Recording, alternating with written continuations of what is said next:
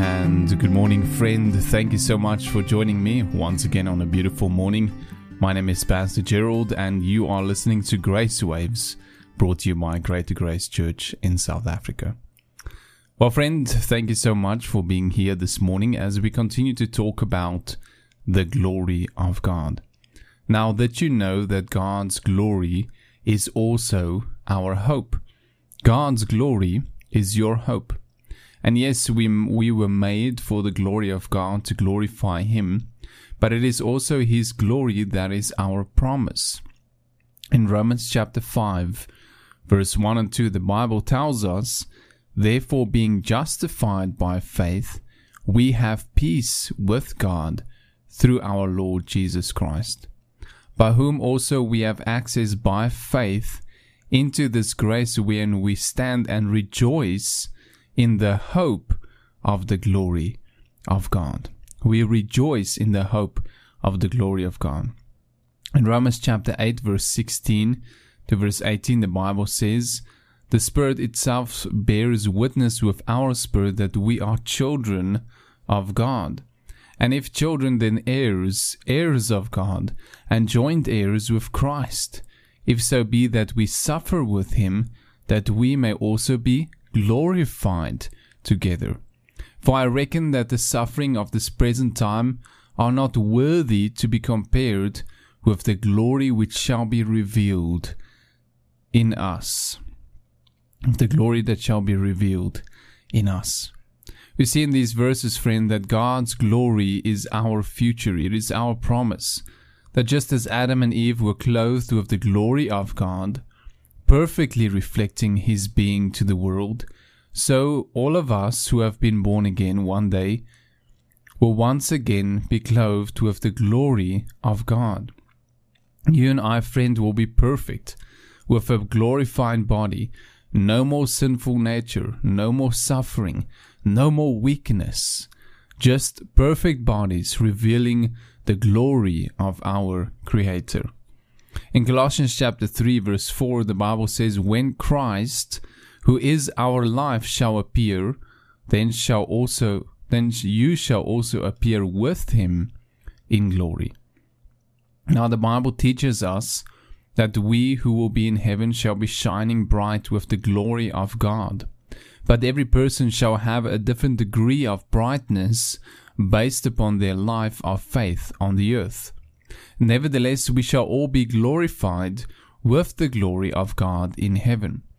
And therefore, friend, this should bring hope and expectation to you, knowing that this life is not the end. This is not everything. This is not your final form, and this is not your final home. But you have something to look forward to in Jesus Christ. And this is the joy that is set before us, and therefore we are able to push through, to continue, and to walk by faith in Jesus Christ. In 1 Peter 4, verse 13, the Bible tells us, "Rejoice, inasmuch as you are partakers in the sufferings of Christ, that when His glory shall be revealed, you may also be glad with exceeding joy." Therefore Paul said in Philippians chapter 1, verse 21, "For me to live is Christ, and to die is gain." In this life we live for Christ, to glorify Him, to make Him known, to lift Him up, even in our sufferings, as we partake in the sufferings of Christ. But then also we have a promise that when we die, it is not a loss, but rather it is a gain.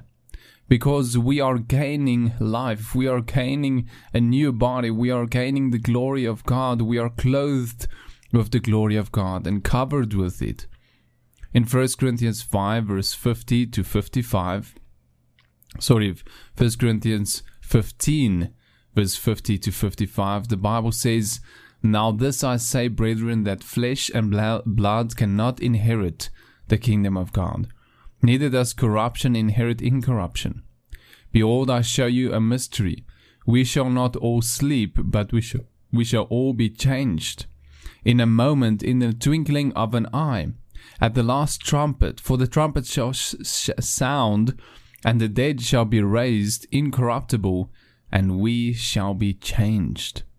For this corruptible must put on incorruption, and this mortal must put on immortality. So when this corruptible has put on incorruption, and this mortal shall have put on immortality, then shall be brought to pass the saying that is written, Death is swallowed up in victory. O death, where is thy sting? O grave, where is thy victory?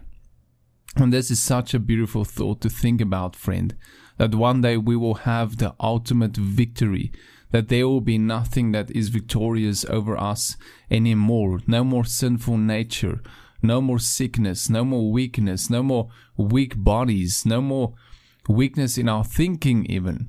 But that we will be perfect, and that we will have the victory through Jesus Christ, and we will have an incorruptible body, an immortal body that is glorified with the glory of God and clothed in His majesty. Now, so friend, in closing, I want to read you one more verse this morning, and it's in 1 Peter chapter 5, verse 10 to 11.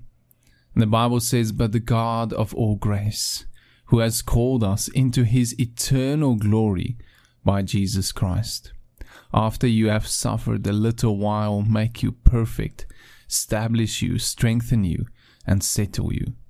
To Him be the glory and dominion forever and ever. Amen. Oh friend, thank you so much for listening this morning. May your heart be filled with hope today.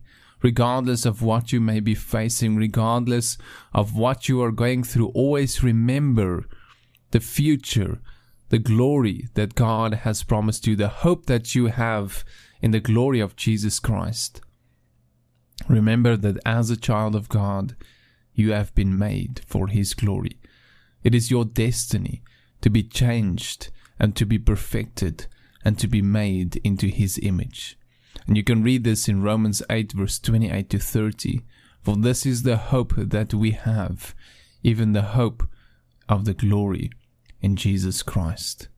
And friend, let us continue to walk by faith in this life, that we might glorify Him while we can in this world, and walk every day as our hearts are blessing Him and glorifying Him and thanking Him and waiting in expectation for that great victory.